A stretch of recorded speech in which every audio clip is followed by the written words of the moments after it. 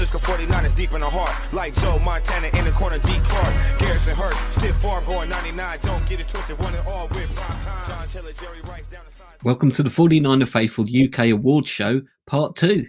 Hope you all enjoyed Part 1. It was good fun for us, wasn't it, lads? I think we enjoyed recording that. We did, yeah. Yeah, it's always fun to Thoroughly record enjoyed that it. one. Yeah.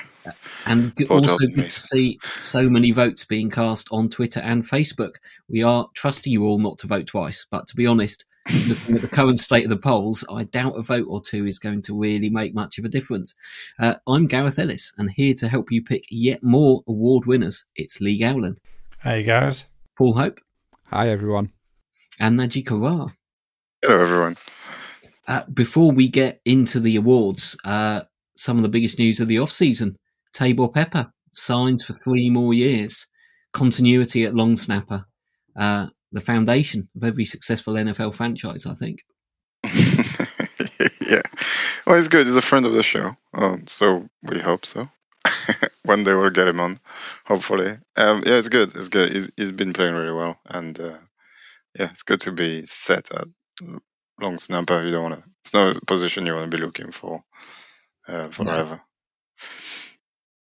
Good to see Tabor sign then, lads. Yeah, I mean, he's Paul's best mate. Yeah. Twitter buddies. Yeah. I'm quite surprised Paul hasn't plastered it all over social media. I know. And, well, I did go to share the post in the group, but Thomas Fulcher, who is equally a bigger Tabor Pepper fan, I think he's got a jersey that already beat me to the punch. I'm not going to lie, Gareth, when I saw Tabor's video on Instagram, it was thanks for the last 3 years, faithful, and I thought, oh, he's been released. And then I watched the video and he was saying that he signed for 3 more years. But all jokes aside, special teams have been a big part of what we've done this year. Got him locked in early. He's got a good relationship with Robbie. So, like you said, Naji, next step is getting him on the 49er Faithful UK show. So I've got 3 years to do so. So, Lee, yeah. I just wanted to ease in gently with the tweets. Let him have his flowers. But, yeah, I'll drop a few tweets in the next couple of days. Of season form. Have any of you actually seen his announcement video? No, I didn't watch it. Yes. So apparently, good. You've seen it. Can you send us a link? Because the link I had, I couldn't watch because of geographical location. Oh, VPN. Yeah. If you give me the link, I can unlock it and send it to you guys. Yeah, that'll be good. Will do. Yeah, it's a bit of style to it, bit of swagger. Nice. So, should we plough straight into the awards? Tonight's awards are Offensive Play of the Year, the Defensive Play of the Year, our regular Unsung Hero Award, and we've also gone for Most Improved Player of the Year. So 4 more for the lads to make a case for. We're not going to use the wheel of positivity. We've all made some fairly personal choices about which players and which plays we enjoyed the most this season. And when we put the polls out, certainly on Facebook, we'll allow people to suggest their own if you had plays that differed from ours.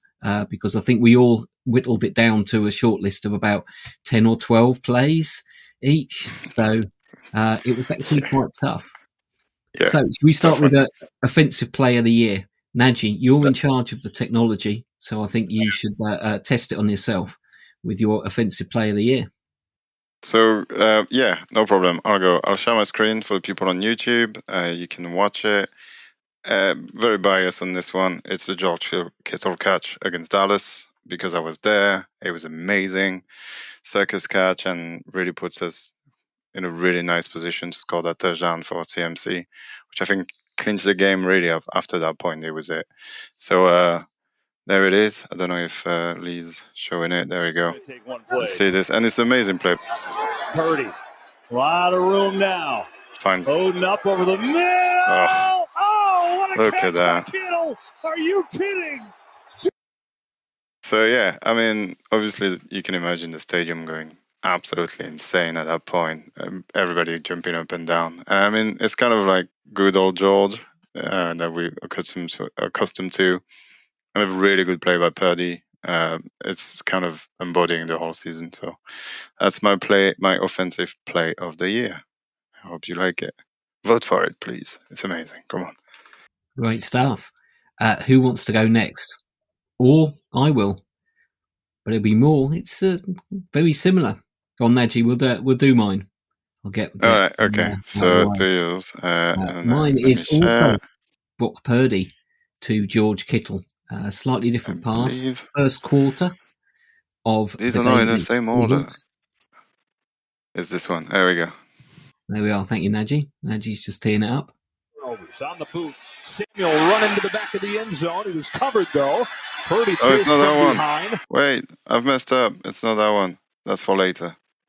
Hang on. Don't you love technology? I do love technology. I just messed it. I just messed it up. Because the one time we actually practiced something before we came on air, and we still screwed up. And you all laughed at me on the live. This is what happened on the live when I did the Wheel of Fortune. I practiced it, went live, and it wasn't there. Is this one? I got it. Is this one? Is it this one? Here we go. There we go. Sorry, everyone. Enjoy. 1, 2. Fake toss. 2 fake tosses, and then to Kittle over the middle. Touchdown, San Francisco. Clinch the West. Yeah, I think what made it particularly good for me was it was against the Seahawks. It was in Lumen Field. And it's the balls of the guy and Shanahan to call out that play. A play we've never seen Jimmy play. Never seen that before. And they just executed it like it was on the practice field. And the Seahawks didn't know what was happening. And Kittle just walks it in. For me, yeah, that's a play I'm going to remember just because of the audacity of it, I think. And right in front of the 12s. Love it. Who's next? Paul, maybe. I'll go next. I'll go next. Leap in. I'm ready. Presidential. Have you got mine, Nadji? You know which one it is? Yeah. No, I do know what it is. I find a way to make sure. Yeah, because click on it and it'll show me the thingy. There you go. It's this one. Okay, so before I actually put it up, I'm going to talk about it, and then we can watch the actual stream. So it's very similar to what Nadji's done. I actually picked a player that from a game I was at. And I think it's a player that could have possibly changed. It could have changed the projection of our season had it not been completed. So this is a player by Brock Purdy. It was the first game that he'd stepped in to basically play a proper game. It wasn't the start, so he came in against the Dolphins after Jimmy Garoppolo had gone out. Obviously, this is the first time where he's walked onto the field thinking, you know what, our 2 starting quarterbacks are out and this is my team now. So there must have been a huge amount of pressure on him. Some of his throws early in the game, early in the first quarter, after he replaced Garoppolo, weren't on the money that good. Some of them were a bit wayward, and it took a little bit building that confidence. But it didn't take as long as what you would expect from a rookie. He built that confidence, and towards the end of the second quarter, he exemplified what we'd come to know from Brock Purdy. He is a clutch player. He doesn't let the pressure get to him. This particular player, it started on the Niners 35-yard line. It was under 2 minutes left in the second quarter, and he threw a ball to Kittle. We were 3rd and 10, so if we'd not made this pass, if we'd not made this completion, the game could have ended quite differently.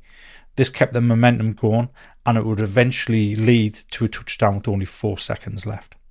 So the reason I said there's a theme here, I'll play the stream now, and you'll see what the theme is. Giants and Commanders, some big decisions for those head coaches, and what ended a tie. Got rid of this one as he was hit and found Kittle. I don't know if that's... So yet again, it's a Brock Purdy to George Kittle. So that's 3 of us now have all picked a Purdy to Kittle as our players of the season. All for different reasons. I mean, you look at that player and you can definitely argue there was far more exciting plays during the year. And there was. I can't disagree with anybody arguing that there was. But for me, I thought this was pivotal. So early in Brock Purdy coming in and actually taking over as the starter for the team. Like I said, this wasn't the first game he started. That was the game after against the Buccaneers. But he knew as soon as he stepped on that field that, well, actually this team's mine now. Because there was no way we were going to bring in a veteran to get up to speed on a team that was heading towards the playoffs. So he knew it was his team. There was a lot of pressure on there, and we were going up quite a good team. I mean, the Dolphins had, what was it, a 10 game winning streak the Dolphins had? Yeah, so they were the hot hot team. Yeah, they were pretty hot. So the pressure was there. And to make that play, when he knew he was just about to get flattened by a Dolphins defender, get it into Kittle's hands on 3rd and 10, that continued the drive down the field, which would eventually lead to a touchdown and lead to us going in up at halftime, which we all know is important. When Shanahan designs his play, his game plan, it's all about being ahead at halftime. So that's why that was my play of the game on offense. It's really cool, this, actually, because before we get to Paul's, which is an amazing play, but the season is so hinged on so many little moments. Obviously the injury to Brock was massive, but it's just one moment in a long season. And as you said, this drive is quite important, and it's just one moment, one crazy throw that he makes, and it changes kind of, because if we lose our games against Dolphin, God knows where we are after that, because doubt, and you never know, right? And then it can go backward really fast. So it's really cool that you chose that play, actually. And then I didn't realize we chose Brock to kill 3 times. Yeah. And it's like 3 very different plays. One trick play that is pretty cool, and then one improvised slightly play and circus cash, and then one just play, like bullet, and he got nailed as well, which is really impressive for a 7th-round rookie on his first start. And now it's up to Paul to complete the circle. No pressure, complete the circle. No pressure at all. Well, I'd like to think that we prepare for this show. For those people on YouTube, I promise I didn't know the chaps when I set my room up tonight. Nice. Now, where was this love when I was presenting my case for our boy Kittle to be offensive player of the year? I got a bit of hate on social media, guys. People were coming after me saying it's clearly CMC, and I was like, listen to the show, wheel of positivity. I had to present a case, but all jokes aside, Gareth, I was off work today. Tracy was at work, so she was like, what are you going to do? I was like, we're preparing for the 4 fuckers. I don't know exactly what I'm doing today, and I could have picked quite a few George Kittle players, to be honest. So I'm glad you 3 chaps have shown the love for that connection, because you forget how great George has been this year, like I said on the previous show. However, I've got to put that aside. So, my offensive play of the year, when I was narrowing this down to just one player, Gareth, I remembered last year, I was going through my notebook, and it was Debo. Tonight, it was CMC. And that was just against the Rams. I mean, those 3, it's well documentedly that I'm a massive fan of those 3 players. But like you chaps, I went down to a player that I felt quite personal to me. It isn't the most exciting in some regards, but when Najee plays the clip in a minute, and I've tried to do a bit of a breakdown to emphasise why, it's the CMC touchdown against the Eagles in the championship game. Obviously, we were all in Leeds, so for me, that added an extra dimension. We were feeling sombre, we were feeling deflated after the Brock injury. We needed a spark, and as we've said many a times on this show, chaps, you need your stars to shine in the biggest occasions. And this moment, ultimately we lost the game, but it gave us that glimmer of hope, and those celebrations in Leeds will live with me. That was an awesome feeling. So, I mean, the play will speak better than I can. So if you want to hit play, Najee, because it just gets better every time you watch it. On 1st and 2nd down. Here is McCaffrey, right side, breaks the tackle. Good shifty move, gets that. Still going! McCaffrey's going to score! Wow. I mean... Now, when you watch it back on the All-22, I've never played contact. We know Najee has. The second he's handed that ball off, there's 2 Eagles players there ready to pounce. Shock horror, our boy Kittle, which I got the jersey hung up, throws a hell of a block on the left side. CMC dives over the first man. He bounces off the second man, and then he hits that hole, and Jennings puts an incredible block on. And again, there's still 2 Eagles players who could take him down, and it was that will of, I'm scoring this. And like we said, Nadji, me and you were stood right next to each other. We were jumping up and down. We were celebrating. So of all the fantastic players we had this year, Gareth, and trust me, if anybody's feeling a bit glum about how the season has ended, go on YouTube, type in 49ers best offensive players, and you will not regret it, because there's so many, and it's really got me excited to be a 49ers fan again. But that's my play. Sorry I didn't complete the George Kittle, but I did throw a little love in there, Lee, and I've got the jersey just over my shoulder. I mean, we could have gone so many ways, I think. Honorable mention to Debo, because he's had a few as well. The run against the Rams was pretty insane after the catch from Jimmy G. It's just, there was so many. Ayuk had some really good ones. The Ray McLeod touchdown was pretty impressive, and so many plays. Obviously, all the CMC ones. It's just, Debo versus Seattle.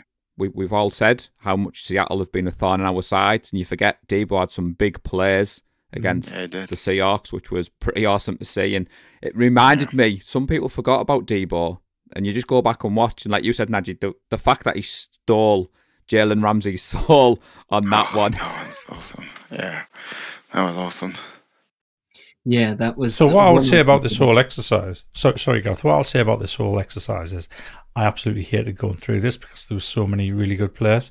I've got a list of 9 players, and it was tearing me apart having to pick one of them because there were so many good players. Do we want to actually mention any that we didn't decide, the 4 of us didn't decide on? Because there were so many worthy... Yeah, there were so many worthy players. You've got the CMC touchdown throw against the Rams. Yeah. You've got his touchdown catch against the Rams.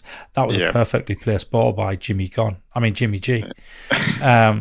You've got Brock Purdy against Kansas City. So this is very similar to the whole the Dolphins one, the one I picked. All it was a completion. It was a simple completion to Ray McLeod. But this was the very first completion. No, Brock Purdy.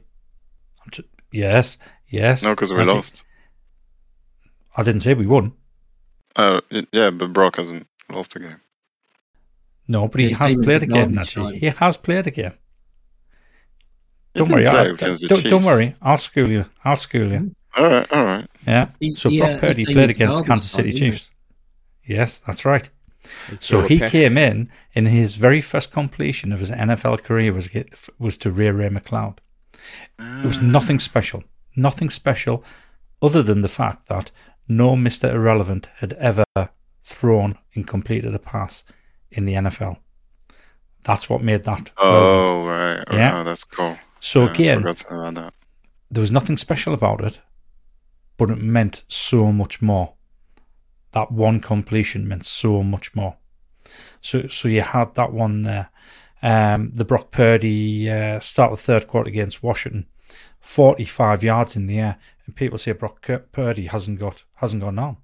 So he threw this ball to, surprisingly, George Kittle, 45 yards in the air, hit Kittle as he was crossing the goal plane.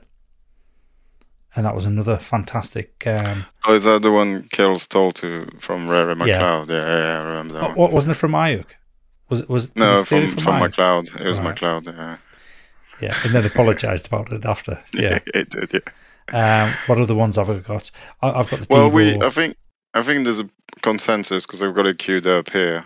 We kind of all agree that Dav is actually the best player this season, but we just kind of couldn't put it in. Should we just watch it?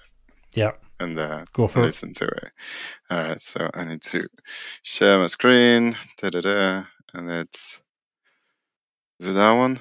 Or is it that one? I think it's that one. And 3 touchdowns, no turnovers. On the boot, Samuel running to the back of the end zone. He was covered, though. Purdy chased from behind. Brock Purdy. Oh, boy. Brock Purdy. I forgot to pause it. at the right time. That there is so annoying, because that was by far the best player. The best player that didn't result in a completion, a touchdown, or anything. Yeah. It was so frustrating to see all that fantastic work. And I use that word again, fantastic. It's my word, Paul. Don't be using my fantastic word. It was so fantastic watching him escape the pressure and extend the player. And what made it even better was it was against the Seahawks. And the person he reminded me of was Russell Wilson when he was at his prime playing for the Seahawks. Yeah. He managed to escape the pressure and get the ball off, and that should have been caught. I should have got that. That should have been 100%. caught. Yeah, absolutely. Oh well. Another thing before you move on, one of our surprise awards for incomplete pass of the year. Yeah, that's the one and only. Oh, you know what? There was a close second. There was a very close second incomplete pass of the year. Oh, It was me to David Ellicott. Yeah, it was me to David Ellicott when we went on the field at the end of the Saints game. It was a perfectly thrown ball and David just fluffed it. I can say that because I know he doesn't listen.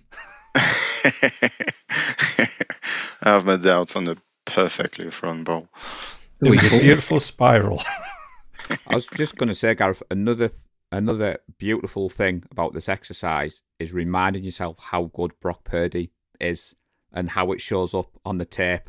And like I said, I've had a blast today. There were so many players on the offensive side of the ball, but without stealing your thunder, we've got to go up the defensive side. And I don't know about you three, but I thought the offensive side was difficult. But my God, picking one player of this defense was even harder. But anybody who's got some downtime and you're feeling a bit glum, just go back and watch. Go on YouTube, Google it. Honestly, Brock Purdy, wow. That's all I'm going to say. When you take the emotion out of it and you watch it back and you're looking at different players and you think, oh my God, he did that. He did that. Like you said, Gareth, the pump fake against Seattle looks so simple, but it was just amazing. And George Kittle had a few moments over the season that I didn't want to write on the list. But I'm sure some people will come at us, Japs, on social media and tell us their reasons. And that's what we want. We want you to tell us what your play is and why. And we picked ours with a personal touch. Like you said, Lee, there was many better players possibly than the ones we've gone for. But I'm looking forward to the feedback off everyone. So I'm glad you mentioned about how going back over the season, having a look at the highlights, reminds you of how good Brock Purdy was. Because obviously, when you start looking at the highlights, depending on which videos you look at, whether or not it was an individual player or team highlights, the team highlights start off with Trey Lance. And some of the throws that Trey Lance was making in that very short period, basically a game and half a quarter, some of those throws were absolutely amazing. They were fantastic. So remember the throw to Danny Gray in preseason? Yeah, week 1. It was just like, oh wow, that was good. And then something I keep on saying, I think it's a really exciting time to be 49er fan. We've got two quarterbacks who can throw the ball downfield. We've got two quarterbacks who can make intelligent decisions.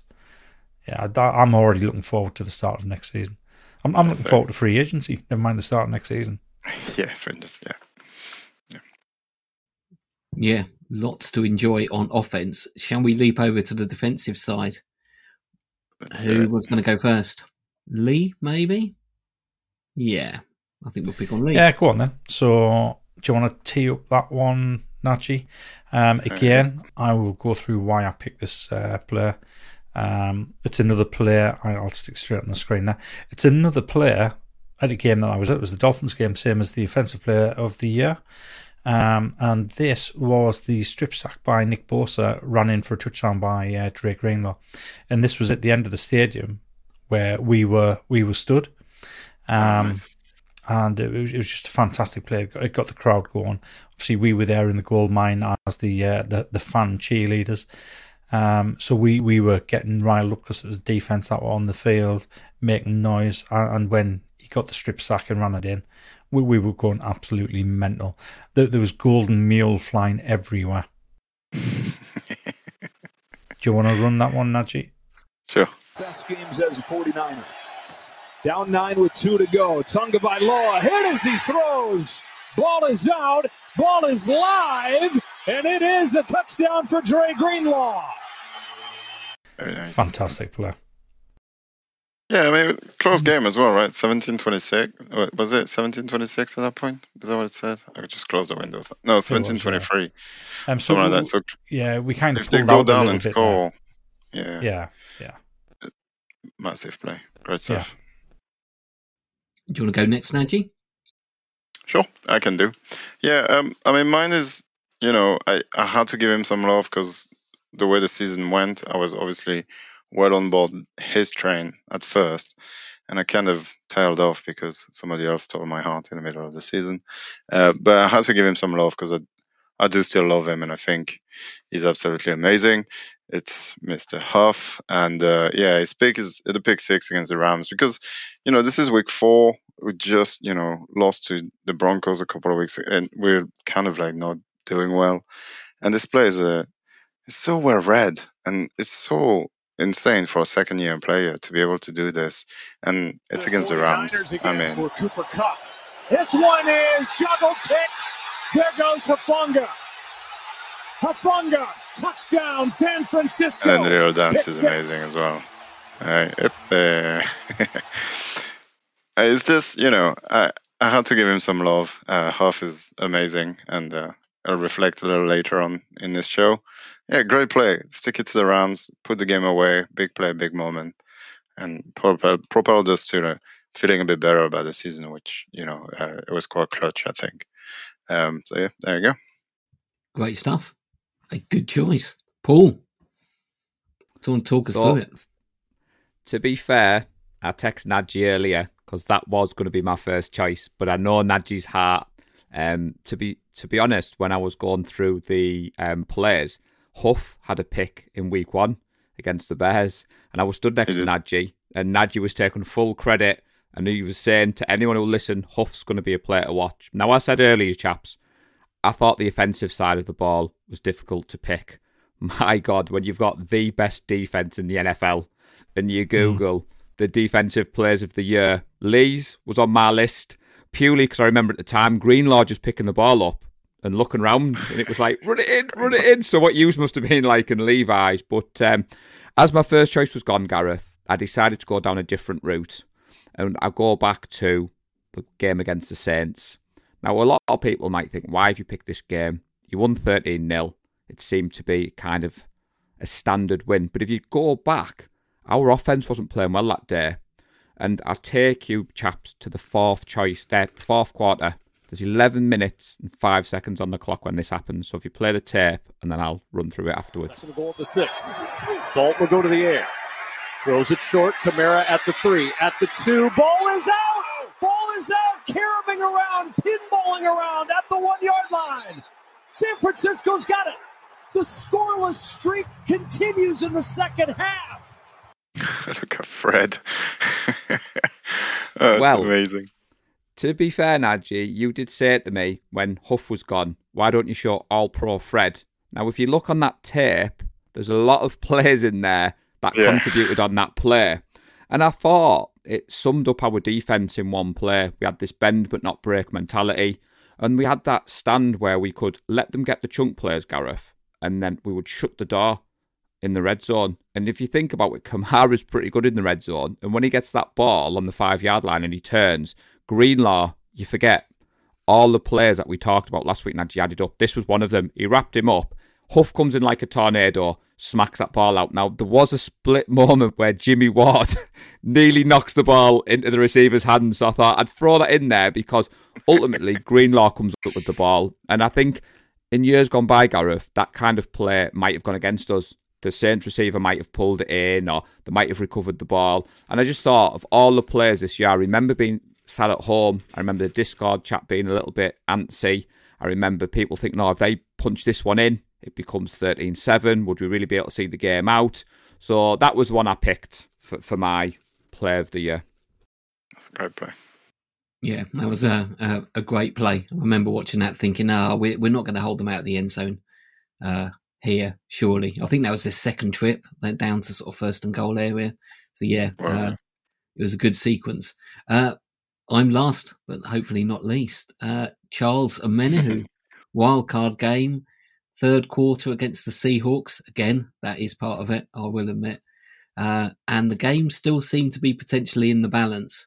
Omenihu and the rest of the defensive line just get there and run the play. Pressure. Ball is out. San Francisco's got it. It was on Nick Bosa. First turnover. Same again. It's tight game. It was Charles Omenihu as well as Nick Bosa recovering the fumble. But it completely knocked the stuffing out of the Seahawks, and we just went on to batter them. And I think it was a play that was made at the right time. And if you look at that play, everyone's there. The defensive line has just utterly destroyed the offensive line of the Seahawks, and there's red shirts everywhere on that play, and it was only going to end up one way. So I think that sums up our defensive performance for me this year. So great stuff. We're going to put all of those up on polls, but if you think you've got something else, then do let us know and do add it to the poll. Sure. It's a very and comment on YouTube. Comment on YouTube. Let us know what you think. Always. Let us know what you think. Or do it on Twitter and let Paul know what you think, at least. So, shall we move on? Next award, Unsung Hero. I always look forward to this award. It's a difficult category to kind of pin down and define it. I think Unsung Hero means different things to different people. And I think some of our choices probably reflect that. But I think we just wanted to give a bit of love to some of those other players. It's such a team game. You can't all have a team of superstars, but it does rely on everybody at every level doing their job and doing the job to the best of their ability. So I think this is a chance to give some love to some people who maybe have gone under the radar a bit. Who's going to kick us off? Nadji, you had a good one to start us with. Okay, yeah, I'll go first. Mine is not a player, it's a coach, and it's Brian Griese. I just thought the job is done with Trey Lance, because he was clearly the best quarterback in camp, otherwise he wouldn't have been a starter. That's debatable, I guess, but I think his start in his first game was definitely in preseason. He looked like the real deal. We were all very excited about it. Who knows how far it could have taken us? I think maybe the future will tell us that. But to me, he looked ready, and he looked ready to play a high enough level. And then having Jimmy G coming in all of a sudden because of the injury, and how Jimmy G looked compared to where he looked the past 5 years before that. I think that step forward that he took and playing a lot better. Yes, CMC helped, obviously. But I think even before that, he kind of cut all the stupid mistake apart from the Broncos game, obviously. But it was a different type of Jimmy, and I'm pretty sure that came through Brian Griese. And then obviously the emergence of Brock and what he could have done. There's no way Brock isn't the player he is if his coach, because he's had a lot of coaching, playing scout and everything, isn't good as well. And the fact that he was prepared to get to step in that Dolphin games completely out of the blue and perform. And we saw, Lee's player of the year is about 10 minutes after he started or something like that. So I think there's a lot to say about a guy that can prepare 3 NFL-ready quarterback in 1 year. And I'm very glad he stepped out of Booth at ESPN, and then Kyle's recruited him. Obviously, there's ties with him and his dad and all that. But it seems to be kind of a QB whisperer, and I'm glad he's with us. So thank you, Mr. Brian Griese, and you're my unsung hero of the year, because we haven't heard his name much. So there it is. Definitely a good choice, Paul. Thank you. Well, it's as if we planned this show, everybody, because mine might be controversial. But that said, when I was preparing, you said it better than me, Gareth. We need some people to receive the love. Now, Jimmy Garoppolo, or Jimmy Gone, as Lee said, yes, Neil, I don't believe Jimmy will be here. However, you go back to that fateful game against Seattle, me and Lee are in the Candlestick Inn, Trey Lance goes down. Now, I believe every single 49ers fan was happy that we still had Jimmy at this point. And when you look at what he did when he come in, it's well documentedly Jimmy's flaws. He'd never not turned the ball over for 3 games in a row. Yet Jimmy came back under the stewardship of Brian Griese. Alex Simpson, the fact checker himself, called me out, and he was proven wrong by the unsung hero of this season, Jimmy G. But all jokes aside, he came in a vital period. Yes, he came in against the Rams, and he always does well against the Rams. But I think it's understated how well Jimmy played. He didn't turn the ball over. He didn't make stupid decisions. And I think Brock Purdy has come out, Larry Kruger can back me up on this, and said Jimmy was a good influence in the locker room for him. And I think the fact that Brock was able to sit for a few games and come in and have the impact. So for that reason alone, Gareth, I'll be sad to see him go. I'm sure we'll do a show when he goes. QB talk as 49ers fans is something we all do. But for me this year, I think Jimmy G was our unsung hero, and we'd not be in the playoffs if it wasn't for Jimmy. Yeah, good job. Good case. Interesting choice. Wasn't one I was expecting, but I think the points you've made are fair enough. Lee, unsung hero. Yeah, okay. So I'm going to go with Aaron Banks. So Aaron Banks, his first season last season, he only played sporadically. Obviously, he was a rookie. He was taken in the second round, and we were all quite surprised about that because we could have had a few different cornerbacks at that position.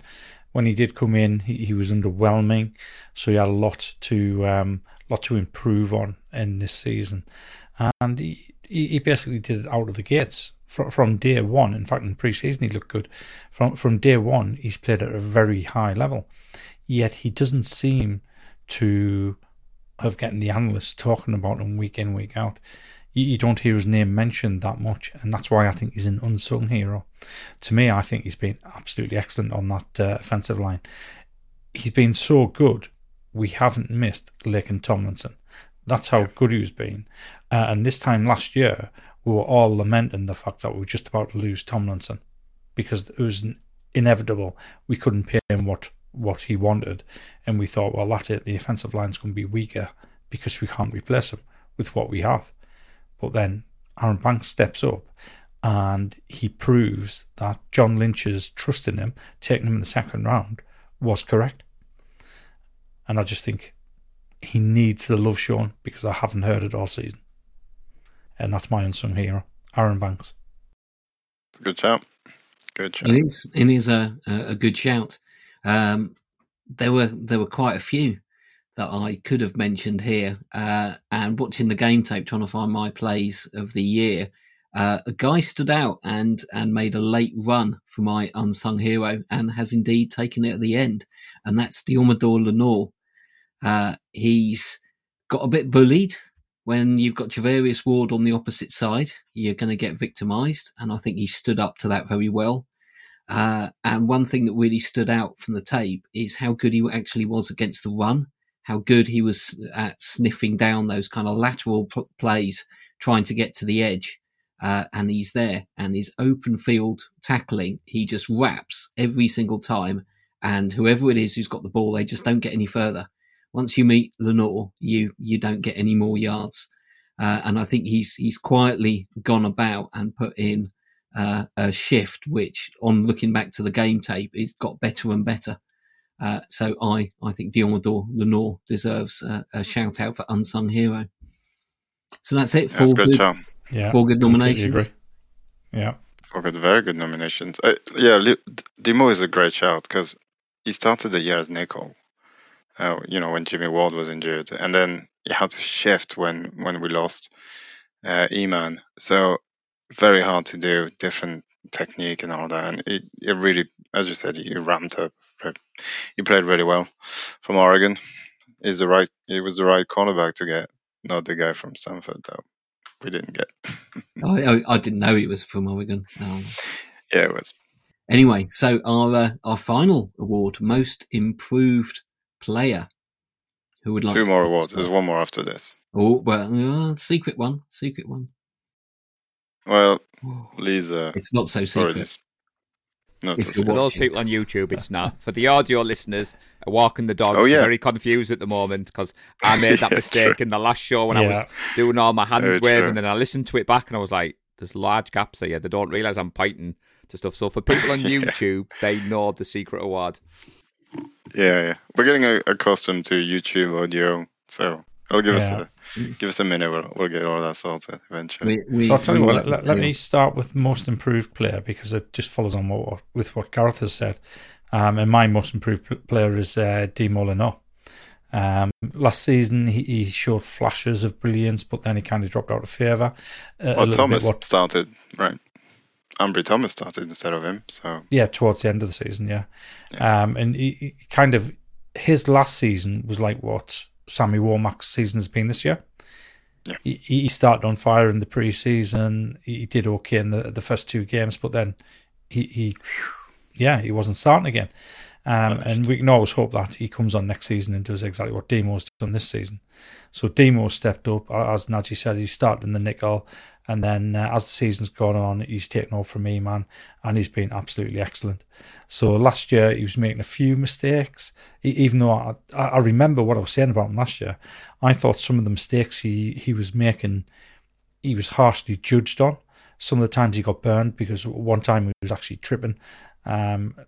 Had he not tripped, then he would have been with the player, that type of thing. So I think this year he's been my most improved player because he's been consistent throughout the whole year. And it was good to see him get the interceptions towards the end of the season as well.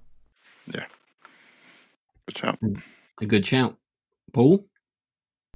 Most improved. Yeah, Lenore was on my list. Now, a few people will be shocked at mine because we had him in the last show for one of the main awards. But my most improved player, Gareth, is Brandon Aiyuk. So you cast your mind back to the start of the season. Me and Nadji were very high on Brandon with his connection with Trey Lance. You'll remember that the reports coming out of training camp was he was our best player. And then he had the infamous fight with Fred Warner.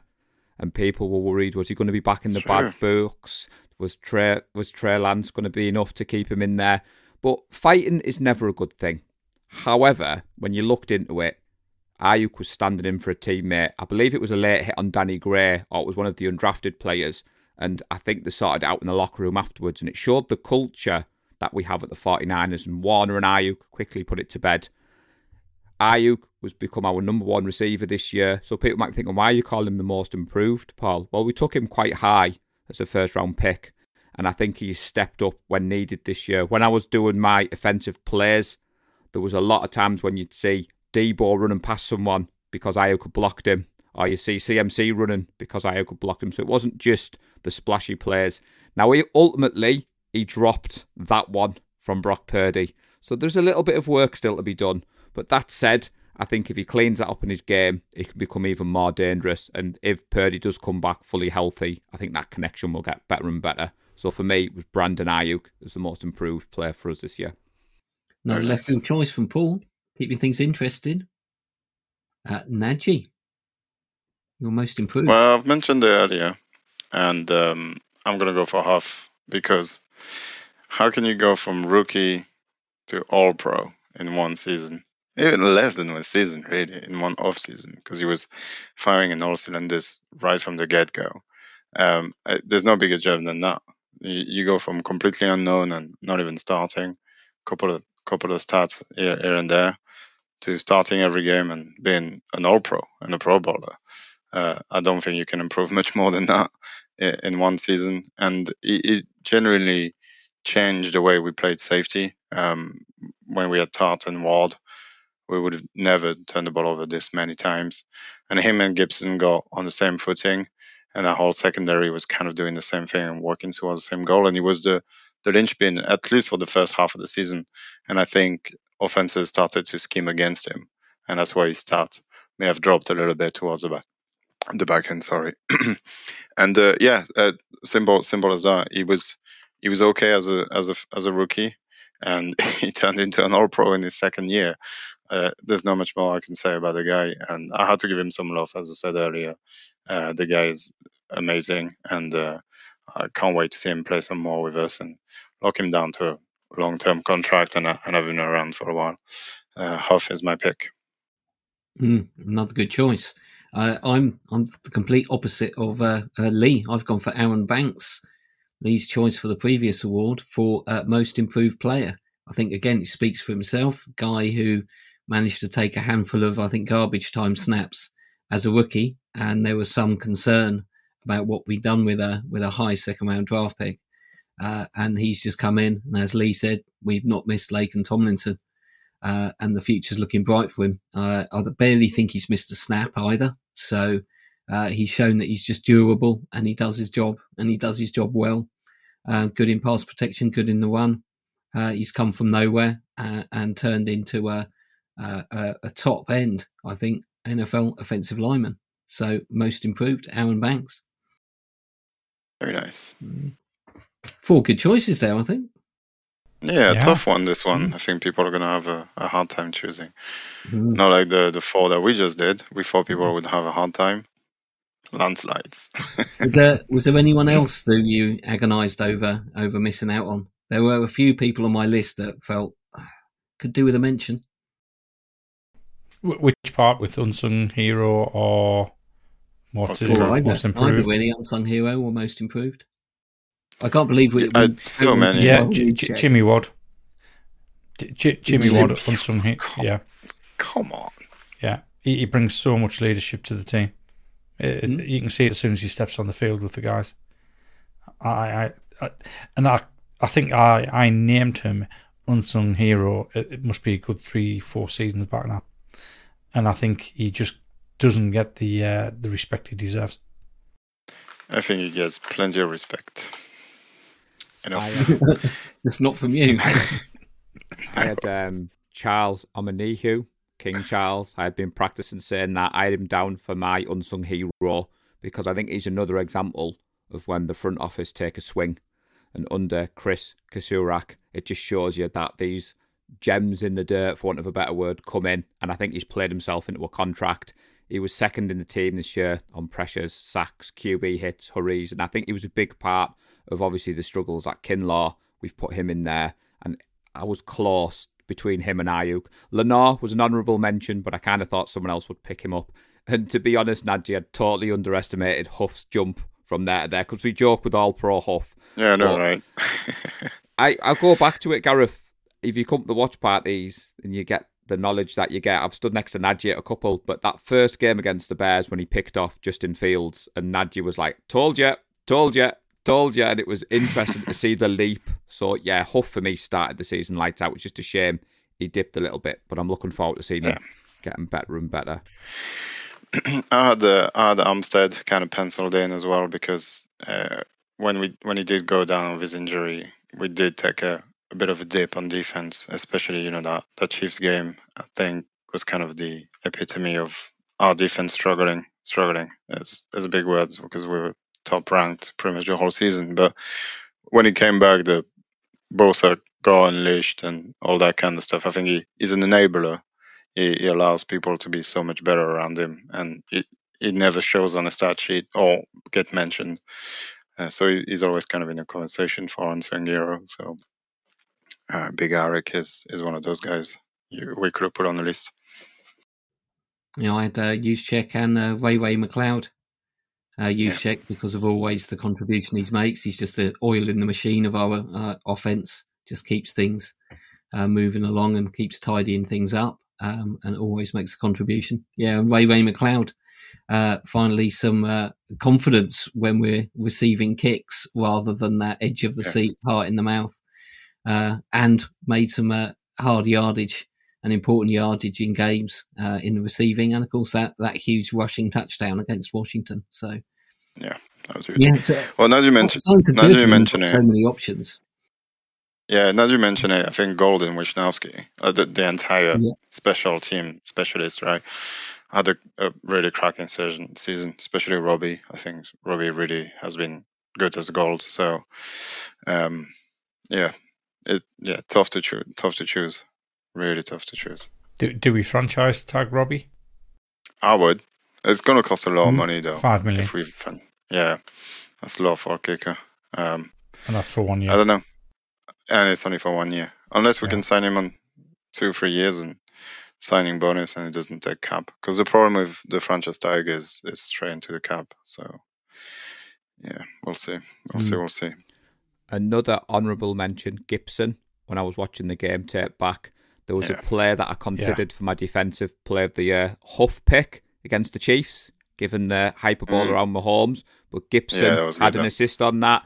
And I think when Mosley went down, we were all quite worried, but Lenore stepped in. But I think Gibson has had an underrated role on the team, but I went a different way. But I'm sure other people listening, Gareth, will go with the Gibson route as well, which would be a good pick. Yeah.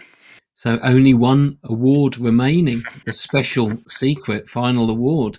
I think it can only be introduced by Mr. Lee Gowland. With the 172nd pick of the 2022 NFL Draft, the 5-time Super Bowl champion San Francisco 49ers select defensive back Samuel Womack, Toledo. So the award is best cornerback taken in a 5th round and announced by an Englishman. I think consensus here. It was tough to choose, but I went for Sammy Womack too. Paul, what can I say? He's fantastic. The only thing that lets fantastic El Presidente down, where's the 26 jersey like Superman, like we talked about for the YouTube viewers? Because let's face it, you're not the only one with the 26 jersey El Presidente. So no, not. There's 3 of us. Who agree. There's 3 of us. I mean, it's a bit of a shame. Kind of Sammy Womack. He started the season really, really strong. 2 picks in the preseason, wasn't it, against Minnesota? Yeah. I think, yeah. And then I think he'll be starting nickel. I think he's going to be starting nickel next season. I think so. It was against Green Bay, Najee, because I remember winding my friend up that he had 2 picks. That was right. That's right. That's right. It was Green Bay. Yeah. I think you're right. I think he's gonna have a lot on his shoulder. Starting nickel. I don't think Jimmy Ward's going to test the free agency and get signed to 9 or 10 million somewhere, like the Jets or Miami or something like that. Or maybe the Texans, back with DeMeco. Hopes are high for him. If he can be consistent in what he's shown at the beginning of the season and step up his game when it actually matters, I think we're in for a treat. Definitely. You've got to remember, chaps, that the 49ers draft players for the year after. Exactly. So Womack's leap is coming. And to be fair, the main content creators that I follow, because I don't watch other sports, Najee, they've all got high hopes for Womack. I think he did well on special teams. Yeah. And it is a shame. I think we had our rose-tinted glasses on because of Lee and your connection being in Vegas, but I'm hoping to see him get more starting reps next year. And he has a big training camp ahead of him. We know that for sure. Yeah. But I think he's a worthy winner of the award, and I can't wait to see who wins it next year. Might be the 3rd round next year. Could be a recurring award. Who knows? Well done, gentlemen. We have made it through another awards season. Thank you for your contribution and the actual preparation that you put in this week, in stark contrast to part 1 of the awards. But we do like to mix it up, don't we? We will be posting polls for the awards, one each day. I only post one a day on Facebook, otherwise they all get sort of jumbled up and lost. And I think we'll do the same on Twitter. So go ahead and vote. So you get your chances, certainly on the Facebook poll, to put some choices in of your own players if you disagree with us, or if you think someone else is your unsung hero. We'd love to hear about it. So feel free to suggest a player or vote on one of our selections. Can't wait to see what the UK faithful come up with this year. So that's it. NFL life and world is trundling on. The NFL Combine is this week. Najee, what is the Combine, and why should I care about Indianapolis at this time of year? Yeah, it's always a Lucas Oil Stadium, if it's still called that. I can't remember. What is the Combine? It's basically a selection of draft attendees. It's not all people that will enter the draft, but only a selection. People they get invited by the NFL to attend a sort of test, physical test, and a written test as well, which we don't really know about. It's the broadcast is much more focused on all the physical things. The 40-yard dash, I'm sure you've heard of, which is quite important, and the frequent drill, and some catching stuff and throwing stuff for the QBs, and a high jump, long jump, all that kind of thing. The bench press is getting bigger and bigger as the year goes on. But it's basically a test for all those rookies, so all those scouts can be all together in one room, get drunk at night and work during the day, try and assess everybody on the same day, on the same playing field, make assessments. There's also a lot of interviews that happen with teams, and some of them I've heard can be gruesome. They really test these kids, because let's not forget, the people that enter the draft are around usually around 20, 22, sometimes a little bit more, but not very often. So they're still very young adults. Lots of tests, cognitive tests as well. I'm sure people have heard about the Brock Purdy news that came out a couple of days ago that he scored really high on pretty much everything in the 90s or something like that, which is considered elite QB. Drew Brees, I think name was mentioned. So a lot of that, it's a lot of work for these guys. It's also a lot of pressure because you have to perform on one day and one day only, which sometimes doesn't happen. Your body doesn't respond well that day. It is what it is. That's why they've got pro days later. But that's basically what it is. It's a big showdown. The NFL, they like to make a show out of it. And it's a free 4-day coverage. Different position group every day. Starts with O-line and D-line, I believe. And it goes on to skills, wide receiver, running back, DBs, and then QBs in the mix. I can't quite remember. Linebacker, QBs in the last day or something like that. Can't remember exactly how it's broken down. But yeah, if you've got nothing else to do, if you're working from home, just bang NFL Network on. It'll be on all day. People talking about rookies and starting to figure out who's going to go where and prospect and who's going to climb, who's going to dip because their performances. It's the beginning of draft season. A lot of knowledge to be gathered during this weekend. Although it's not the end of it's not, everything either because it's only one day. But yes, it's football. It's like it kicks off the draft season and it's quite interesting. Talking about football, Najee, I believe you've been getting yourself a new helmet. Yeah, I have been getting myself a new helmet. It's not there yet. I will let everybody know about the company I'm working with. As soon as it arrives, I can showcase it and everything. But yeah, my helmet has gone out of date, so I needed a new one, and it's on the way. They're expensive. I can't wait for it to be here and try it on. How much did this one cost? Only a measly, almost £500. Wow. Yeah.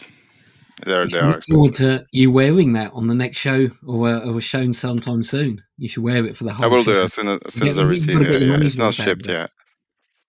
Yeah, well, it's to protect my head, which I do need for a few things. So, yeah, they are quite important. Drinking. Yeah, that. Breathing, thinking, all that stuff. Seeing. Thinking's overrated. Yeah, I know. I think we've proven that on this podcast. Yeah, true. But can't choose the best player of the year if I don't have a brain. So I'll try and keep it sane for next season for Focus. I just wanted to say, Gareth, on the note of the Combine, Jordan Elliott, who Lee and Najee met, good friend of the show, a couple of years ago, him and Brad Graham started out as little old podcasters. They're now accredited members of the community. They're there reporting on the Combine. Jordan put quite a humbling post out either this morning or yesterday talking about his journey, starting a show, only having 5 or 6 people watching. He met Lee and Najee in Vegas, and it's awesome to see the likes of Jordan and Brad Graham smashing it. The reason I mention those names is they're the people who I follow, and if you haven't got time to absorb all the content, drop them a follow on Twitter. They'll be there. They'll tell you the draft prospects they're looking at. They'll tell you who the 49ers are looking at. They're well connected, and they're also great friends of the show. So I just wanted to say that it's massive to see the likes of Jordan and Brad out in Indianapolis covering the Combine when they started just like we did, talking about the team that we love. So I just wanted to say a mention to Jordan and Brad before we finished off. Yeah, Jordan's a super nice guy as well. He was very welcoming, and we were very tired, and he was super nice. Give him a follow. His knowledge is very good as well. He's not biased at all, and his analysis is very good. I enjoy reading his piece. So go follow and read what he does. And also, the polls on Twitter are open to everybody. I had a few lovely tweets from some of our friends across the pond saying, can we vote in these? And I was like, yes, it's the 49er Faithful UK, but you're all members, so please get those votes in. And like Gareth said earlier, hit us up on Twitter. Follow us. We're 65 people away from 5,000 on Twitter, which sounds, 5,000 doesn't sound the big amount, but when Lee handed it over to me, I'll have almost doubled it. So I am close to the 5,000 that I'm hitting. So please do give us a follow, a like, a share, a subscribe. It does mean a lot. And tune in to the live on Tuesday at 8 o'clock. Absolutely. It does mean a lot, and it keeps Paul happy. You can see Look at his little face. You see very happy. Very happy. Why wouldn't you do that with a simple click? So, and final word from you, Lee, before we wrap it up. You look like final word from me. Yeah, you look like you're trying to get in, but you've probably missed your chance now. No, I have. Yeah, I've missed my chance. Got nothing to say, mate. There we go. Great stuff. Thank you, guys. Another awards year is done. So thanks for joining me, and thanks to everyone who listens and indeed watches the show. As Paul said, like, comment, share, subscribe, and those sort of things.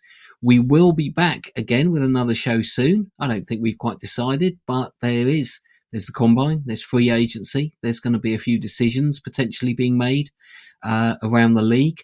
Always an exciting time when some of those teams with no cap space suddenly and inexplicably shed one of their top players, and they're suddenly available as if from nowhere, and available without draft picks as well. So I quite like that free agency period, and I think we've done quite well with Ward last year. We went into free agency and we picked one player when we grabbed him and got that done. And I expect us to do the same this year. So maybe that's something for the next show. Thanks again for joining us. Hope you enjoyed the show. Don't forget to vote on the polls, and go Niners. Go Niners. Bang, bang, Niner gang. We love the San Francisco 49ers deep in the heart. Like Joe Montana in the corner, D. Clark. Garrison Hurst, stiff farm going 99. Don't get it twisted. One and all with prime time. John Taylor, Jerry Rice down the